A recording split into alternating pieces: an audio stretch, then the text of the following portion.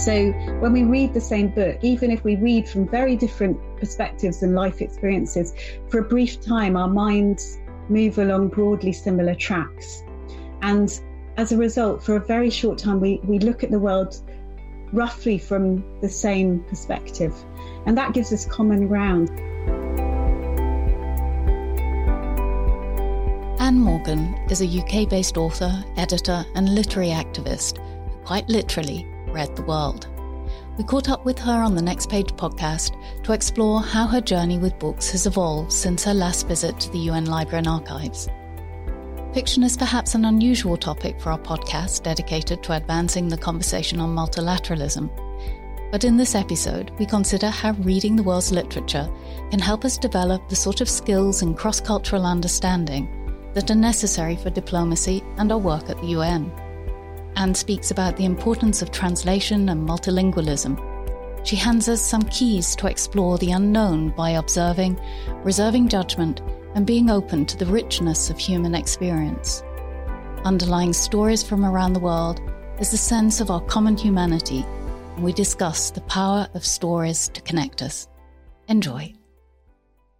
So, Anne Morgan, welcome to the podcast. I should really say welcome back because you've already been to the Library and Archives, I think not that long ago, really, to talk about one of your books, because about a decade ago in 2012, you undertook an extraordinary adventure that I imagine has really changed the way you see the world. And we're really glad to have you back with us to hear more about your work since then. So in this episode, we hope you'll maybe challenge us and share a bit more about the wisdom that reading can lead to and why this might be important for diplomacy and for multilateralism. But to start, perhaps please introduce yourself to our listeners and recap a little about Reading the World and what the original project meant to you and how this idea came about. Yes. Hello. Thank you very much for having me, Amy. So I'm Anne Morgan. I'm an author based in the UK on the South Coast. And my first book, Reading the World, came out of this project I did 10 years ago to try and read a book from every country in the world in a year, which came about from a realization that my reading up until that point had been incredibly Anglo-centric. Pretty much everything on my bookshelves was written originally in English, and I really had very little to do with translations. When I realized this, it seemed rather crazy. Why would I cut myself off from so many of the world's amazing stories? So with 2012 set to be a very international year for the UK, with the Olympics coming and the Queen's Jubilee, it seemed like the perfect time to see if I could go out and try and meet the world through books. So that's what I set myself the challenge of doing, spending that year trying to see if I could source, read and review a book from every country in the world. And in order to do that, I set up a blog called theyearofreadingtheworld.com to record the quest, but also to appeal for help, because I realized I knew very little about much of the world's literature.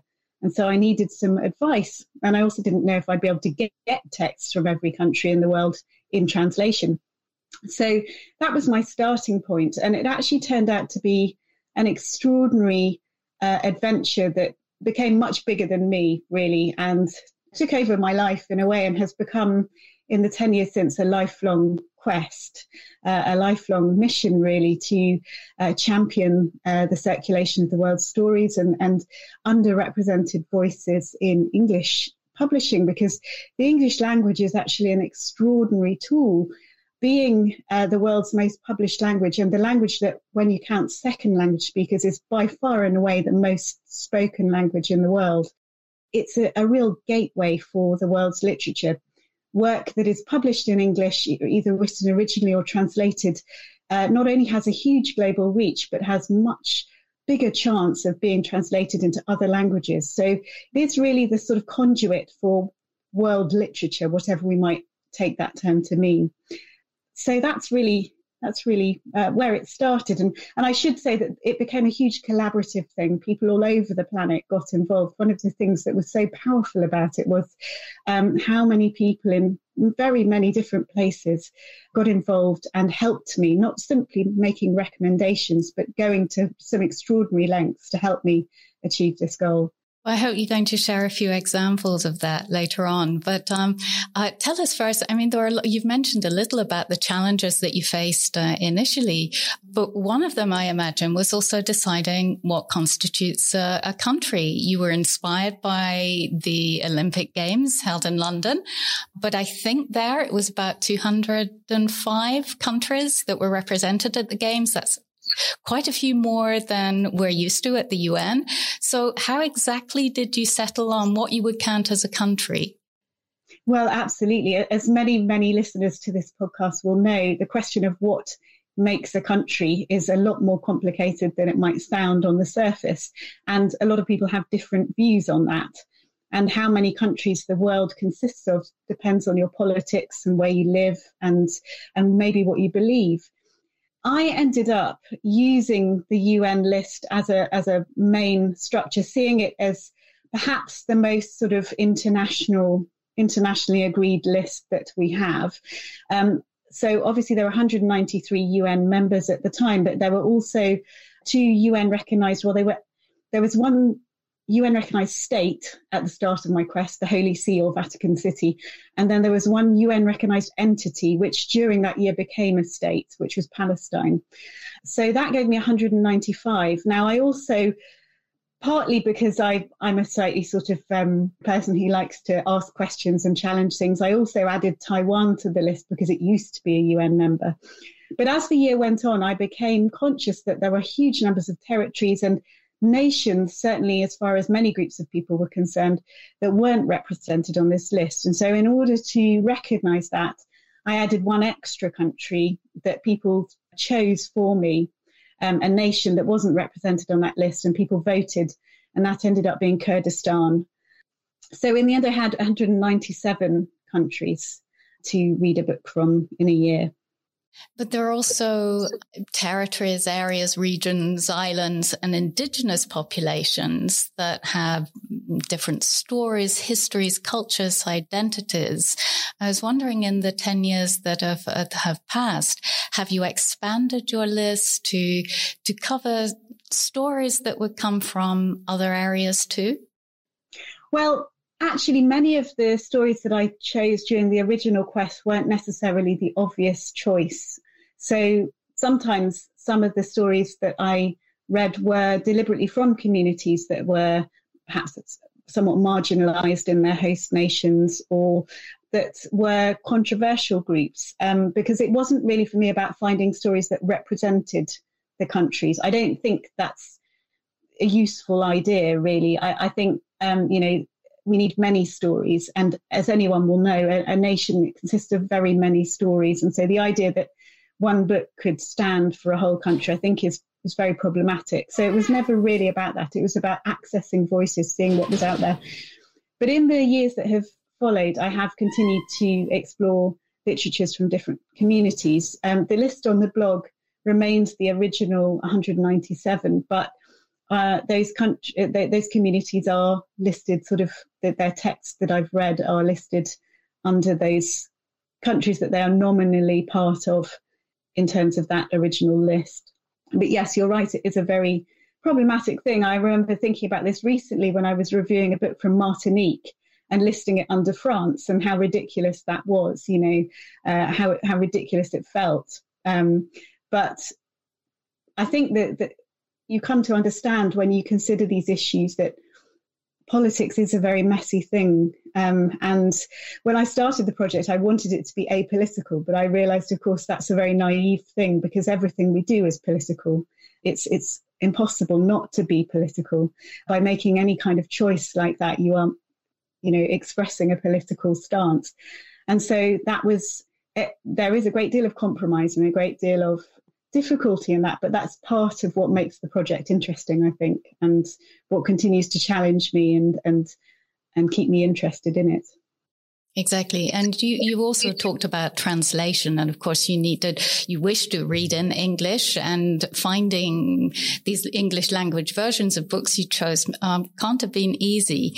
Perhaps you could give us an example of the kind of cooperation you talked about reaching out through your blog to people across the world. One was to choose the books, but also I think you also had stories of translation for books that just didn't exist in English. That's right. So at the time of my quest, there were around 11 UN recognised nations that had no commercially available literature in English translation. And so getting hold of texts from those countries was a real challenge and involved all sorts of things. The most extraordinary example came in the form of a group of volunteers who I found through social media. I was trying to get a book translated into English from Sao Tome and Principe, which has Portuguese as an official language. And I had naively assumed that Portuguese and French-speaking African nations would be relatively easy to get hold of translated literature from because those languages are so widely spoken. But actually, it's very much not the case in a lot of cases. And Sao Tome and Principe, I had tried so much. I had contacted anyone I could find online who seemed to have some association with the country, pestering all sorts of people, doctors, charities working there, students doing gap years. And everyone came back with the same answer, which was that they didn't know of anything that was in English that I could read. And so I put out this call on social media, thinking that probably no one would be prepared to help. But within a week, I had more people volunteering to help translate than I could involve in the project. And it was a real range of people, everyone from someone I went to school with who studied Portuguese at university to a woman called Margaret Jewel Costa, who translates Nobel Prize winners, is one of the world's leading Portuguese and Spanish language translators. And so I found this collection of short stories by a writer called Olinda Beja, who was born in Sao Tome and Principe, and I bought enough copies and sent one to each of these 9 volunteers and divided it up, and they each, within 6 weeks, returned their translations. So I had this entire collection of short stories to read, and it was incredibly humbling to experience that kind of generosity, and it really it continues to give me faith in the generosity of strangers and the power of stories to connect us and to inspire wonderful things. It's an incredible story. So, of course, multilingualism is a very important aspect of the work at the UN and in conferencing at the UN. And we have 6 official languages, as you know: Arabic, Spanish, French, Chinese, English, and Russian. How much easier do you think it would be to read your list of books from around the world if we all spoke, for example, 1 or 2 of these languages in addition to our mother tongue? And you've spoken already quite a bit about translation, but what really is the importance of translation for you now, and the importance of multilingualism? Well, I think it would have been a lot easier. In fact, initially, when I started the project, I wondered if I might use my other languages, because I speak French and German. Not particularly well, I have to say. In the UK, you don't get a great deal of opportunity to practice, and so I'm rather rusty. But I had wondered if I might read in those languages as well, until a translator said to me shortly before I started the project, no, don't do that, because it makes it about you rather than can one person in the UK read the world, so stick to the language that most people in the UK speak. And actually, I'm really glad she said that, because had I read in French, many of those African nations that I struggled to get literature from would have not have been a problem. And it was by staying in English that I became aware of this real disparity. I mean, particularly with French, it's quite glaring, because French is the language that is most translated into English. Every year in the UK, more than 100 books are translated from French into English. But the vast majority of those books come from France or Switzerland or maybe French-speaking Canada, countries with strong publishing networks and lots of advocates who go to the international book fairs and argue for their books and get them international deals. And French-speaking African nations are really underrepresented and left behind in that. So I'm glad that I stuck to English. But translation is such a important thing in terms of bringing stories from other nations into different languages and enabling us to appreciate perspectives from elsewhere. And it's such a skilled craft as well, because anyone who speaks more than one language will know that words don't map neatly onto one another, and concepts don't. The way that we think, I found when I was doing German as a teenager, and my German was quite good. I was good enough to be able to go and do some work experience at a newspaper in Germany. And I found that my personality in German was slightly different. My sense of humor was slightly different. The role I would take in social situations was slightly different. And having access to that different way of looking at things and realizing that certain assumptions that seem universal in one language perhaps don't come across in the same way in a different language is so important. And translators, for those of us who don't speak more than one language, and in fact for everyone, because no one speaks every language, enable us to get as close as possible to the way the world looks different through different eyes. Quite.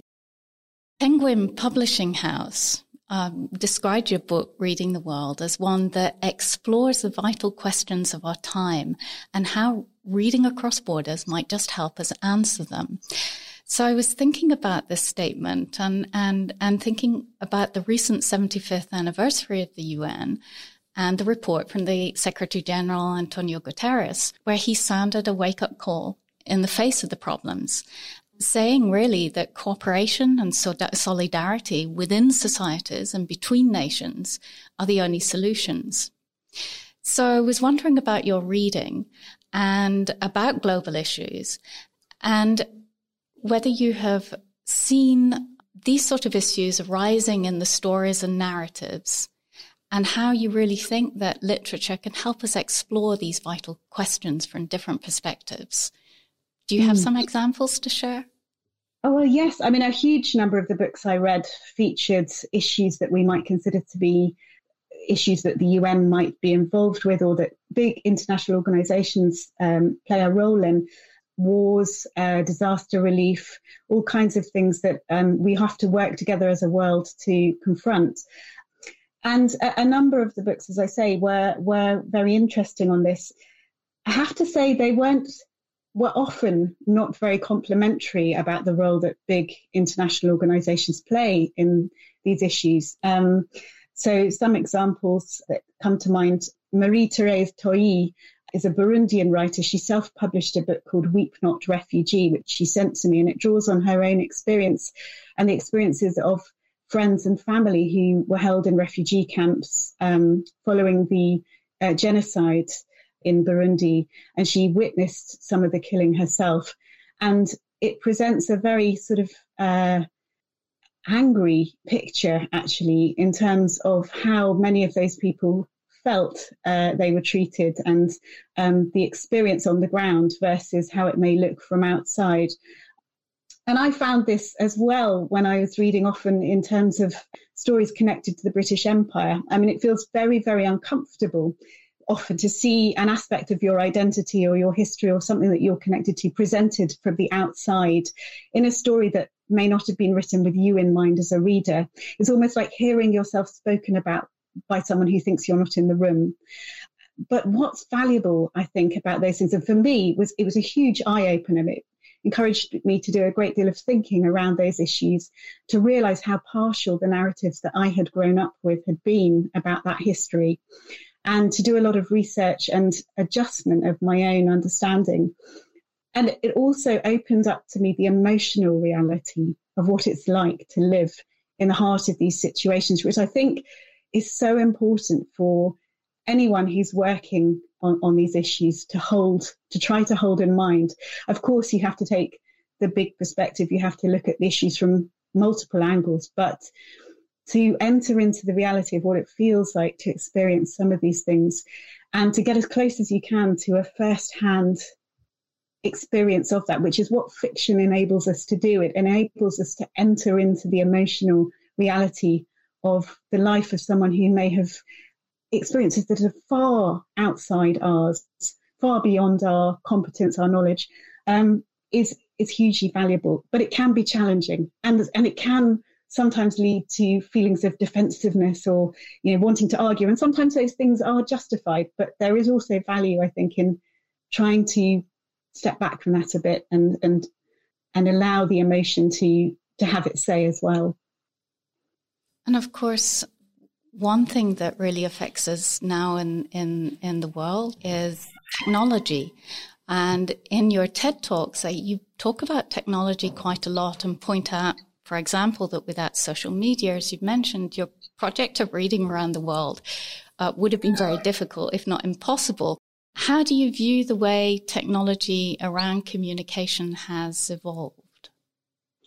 Yes, it is interesting because 30 years ago, it certainly wouldn't have been possible to read the world in a year in the way I did without the internet. It would have been a lifelong endeavour, writing letters to universities and bookshops and experts all over the planet. And, I can imagine that I would have become a real martyr to it for decades. But I'm not sure, actually, whether reading the world would be possible in the same way for an unknown individual like me now, as I was then, because the internet has changed dramatically in the 10 years since my quest. Back then, there was an extraordinary freedom and access to people all around the world. And it was possible for someone to start a blog and it to become very well known. That still does happen occasionally, but actually in the 10 years that have elapsed, algorithms have become very much more sophisticated, so that when we search online now, what we see is not really a representation of what is out there relating to a particular topic, but really rather what we're most likely to be interested in, a reflection almost of the inside of our own head. And we don't see the gaps, we don't see what isn't there, we just see what the algorithm judges through long study of our habits to be most relevant to us. And that means that rather than having a sort of broad spread of opinion and access to very different sources of information, as I did when I searched and often found very tangentially related things that became useful to the quest, but actually were really nothing to do with the search term I'd put in. That really doesn't happen now. Instead, you see things that are connected to your interests, to your political viewpoint, to your stance. And of course, there's a great deal of value in that. And there's a great deal of value for big companies in that, because it presents us with things we're most likely to be interested in, that we might buy and all those things.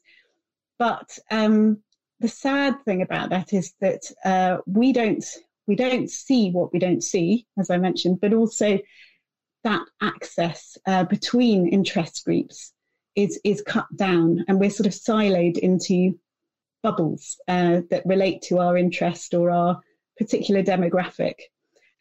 And so I think that is something that concerns me, and something that makes me believe that reading internationally is more important than ever, because it is about disrupting those algorithms mentally. Our brains are a bit like Google in some senses, in that we learn habits of thought. We learn what we tend to think about things, and we follow those patterns over and over again. And when you read books that are written from markedly different perspectives, that challenge you and often make you quite uncomfortable, or present you with viewpoints that you may vehemently disagree with, but ask you to enter into the reality of that, it disrupts those patterns, and it obliges you to be more elastic in your thinking and more open to shifting and changing your perspective a little. And so I think books are actually a real source of strength and a really useful tool in combating that sort of algorithmic petrification that many of us go through. So let's stay a while with this disruption and talk about how we can perhaps move from this incomprehension to understanding, because, of course, it's also very relevant to our library and archives here in Geneva, which predates the UN, as it was founded at the time of the League of Nations. And from that time, we have a mission that is just as relevant today, which is to serve both as a center of research, but also as an instrument for international understanding. So Your journey has led you to many places and ideas, and we can only imagine all that you've learnt from that. But one of the things you seem to have developed from this insatiable desire to read is to share this openness and curiosity with others and help disrupt and challenge perspectives. So we also know that you hold workshops on incomprehension. So let's talk a little bit about this. How do you see that reading so widely and across cultures and facing that incomprehension can be useful for diplomacy and for multilateralism? Yeah, so when I started my quest, I was really quite intimidated by many things, some of the challenges we've mentioned, but perhaps the deepest worry was wondering whether I would be up to the task, whether I had the skills to read books from all around the world. Because I had been trained to read by understanding context, understanding biography, the history behind words and the books that were written in certain times and places, the social history, the experiences of the writer, huge numbers of footnotes and journal articles and critical texts that I would read around each primary text that I studied at university. And suddenly I realized that, of course, that wasn't going to be possible when I was reading books from different countries. It's so quickly. I had 1.87 days to find, read and blog about each book that I covered that year. And so there wasn't any time to do any secondary reading. And so it seemed to me that the only way to approach this was to embrace not knowing, incomprehension, the fact that there were going to be many things that I didn't understand, many references that would go over my head, many jokes that I wouldn't get, that there might be times when I felt completely at sea. But I had to see if I could still nevertheless have a meaningful interaction with these books as a result. And I think that this has led me to develop this incomprehension workshop, which turns on its head some of the ways we were taught to read, and which I think you can expand to reading all kinds of situations, whether that's reading people or reading dynamics in a room, which, of course, diplomats have to do all the time. So for me, the incomprehension workshop works by taking an extract of text. Now, at school, many of us will have been given an exercise like this, where you're given an extract from a book and you're asked questions about it. What does this word mean? Rewrite this sentence in other words, explain what's going on here. And of course, those exercises teach a lot of useful skills, but they carry unhelpful implications, which are that there is one ideal way to read a situation or read a text, and that if you can't explain everything in a book, you're failing. Now, I don't think that's helpful when it comes to encountering stories from very different traditions, because actually no one can be an expert in all of world literature. Even someone who is a polyglot and speaks multiple languages and is an expert in numerous literatures can't know everything about all the world's stories. It's just too vast. And similarly, none of us can be experts in all people or all cultures, no matter how well-travelled or how well-studied we might be. And so what I ask people to do in my incomprehension workshop is to look at an extract of text from a book that is likely to be outside the comfort zone of the average English language speaker. And instead of answering questions, to ask questions about it and to explore what it is that trips them up or that makes them feel uncomfortable. Because not knowing is often seen as shameful in many settings, many of us get quite good at hiding it, and we hide it even from ourselves sometimes. So instead of admitting that we don't understand something, we'll say, this is bad, there's a problem here, or, oh, this isn't for me. Or instead we'll rush to plug the gap with something that feels like it might fit, that we know that's within our circle of experience. You often see people comparing places, this is the Paris of the East, or this is, the Johannesburg of the North, or whatever. And those comparisons are really misleading often, because actually they imply an equivalency which can lead you to expect things that aren't accurate. That place or that concept works in a very different way, and it can be very unhelpful to impose this alien framework on something. But it's a very human tendency to rush in and fill those gaps. So what I try and do in these workshops is to encourage people to identify where those gaps are, and rather than hurrying to fill them, notice them, ask questions about them, and explore what those gaps might tell us about our own conditioning, our own biases, our own position, and hold questions in your mind, understanding that perhaps those questions will be answered further down the line in the text, or that you may answer them by doing some further research of your own, or perhaps you may not ever answer them. Not everything can be Googled. Not everything can be found the answer to in even a wonderful library like the UN's. And that is okay. Actually, perhaps not knowing is sometimes something that we can sit with and be comfortable with and be part of human interaction, be part of sharing stories.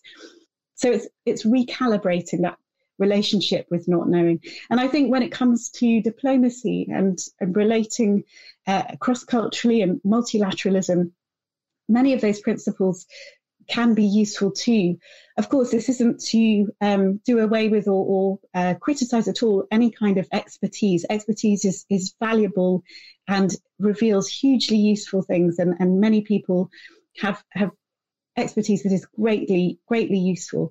But alongside that, no one can be an expert in everything. And so when you find yourself in a situation where perhaps you aren't aware of all the nuances of the situation, having that ability to step back and to ask questions and to sit with something rather than rushing to make sense of it, I think could be very valuable. Well, of course, the UN library is perhaps the largest library on multilateralism, but we'd be hard-pressed to find many novels in its stacks. So let's try this out a bit. Would you perhaps dive a bit into some literature and bring up an example of how you embrace the unknown and how we can make this shift? Yeah, so one of the texts that I often feature an extract from in the Incomprehension workshop is a novel called The First Wife by Paulina Chiziani, who was the first Mozambican woman to have a book published, and it's translated into English by David Brookshaw. And this is an amazing book. It's the story of a woman who discovers that her husband of 20 years has been maintaining 4 other families. And it has been in a sort of polygamous arrangement with these other women that she knew nothing about. And it brings together all sorts of things. It brings together the clash between the traditional culture in the north of Mozambique with the colonial Christian influences. It brings together the patriarchal influences with the women's quest for their own identity, their own survival. And we see this woman going through all kinds of challenges and all kinds of thought processes, some of which might feel very relatable to women everywhere, but some of which are very specific to that place or to that person. And many of these responses are things that in the moment we can't necessarily know how culturally specific they are or how specific they are to that individual character.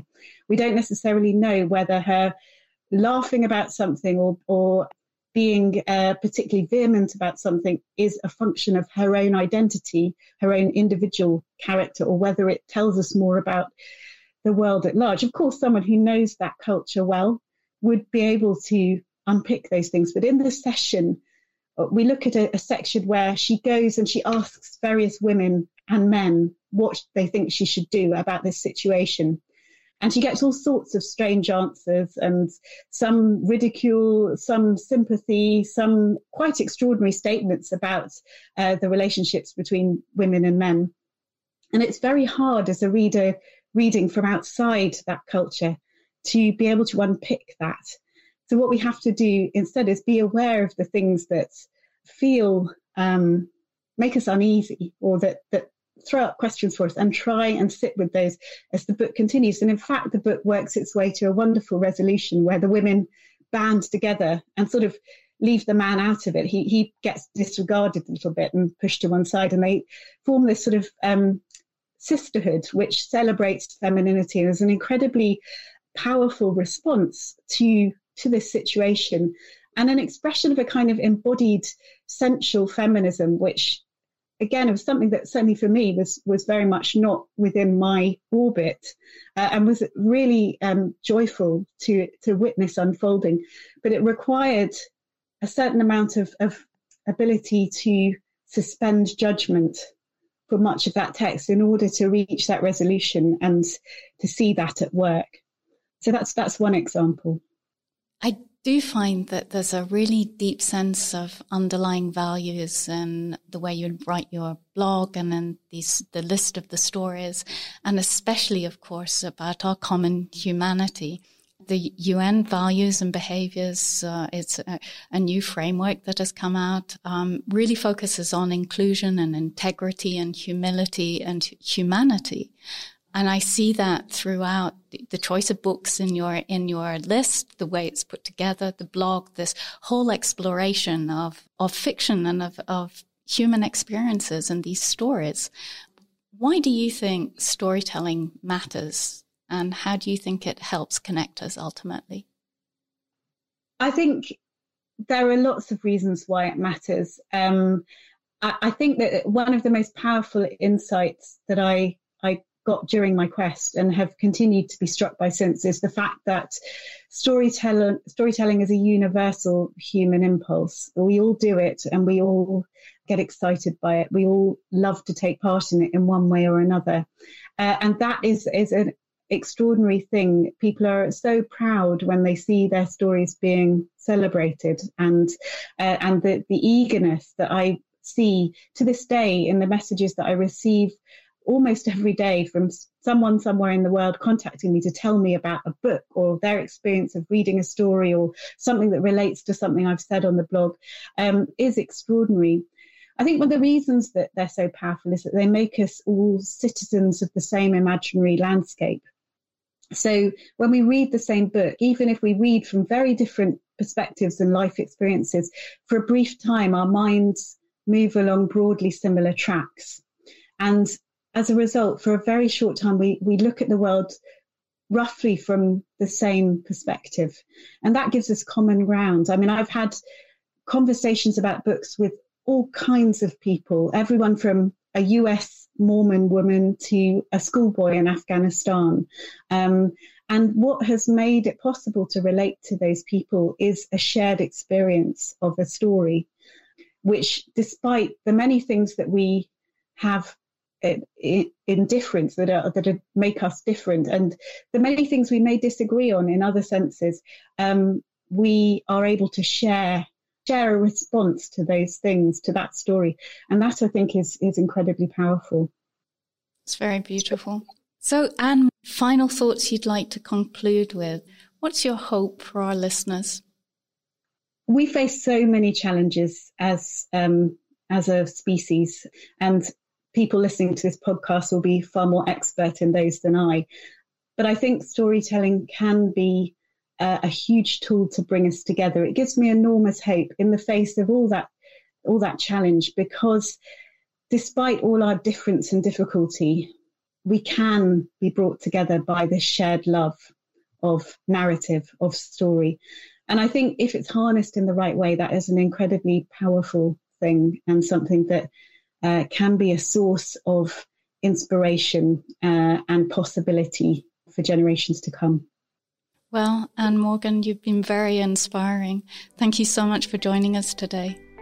My pleasure. Thank you for having me.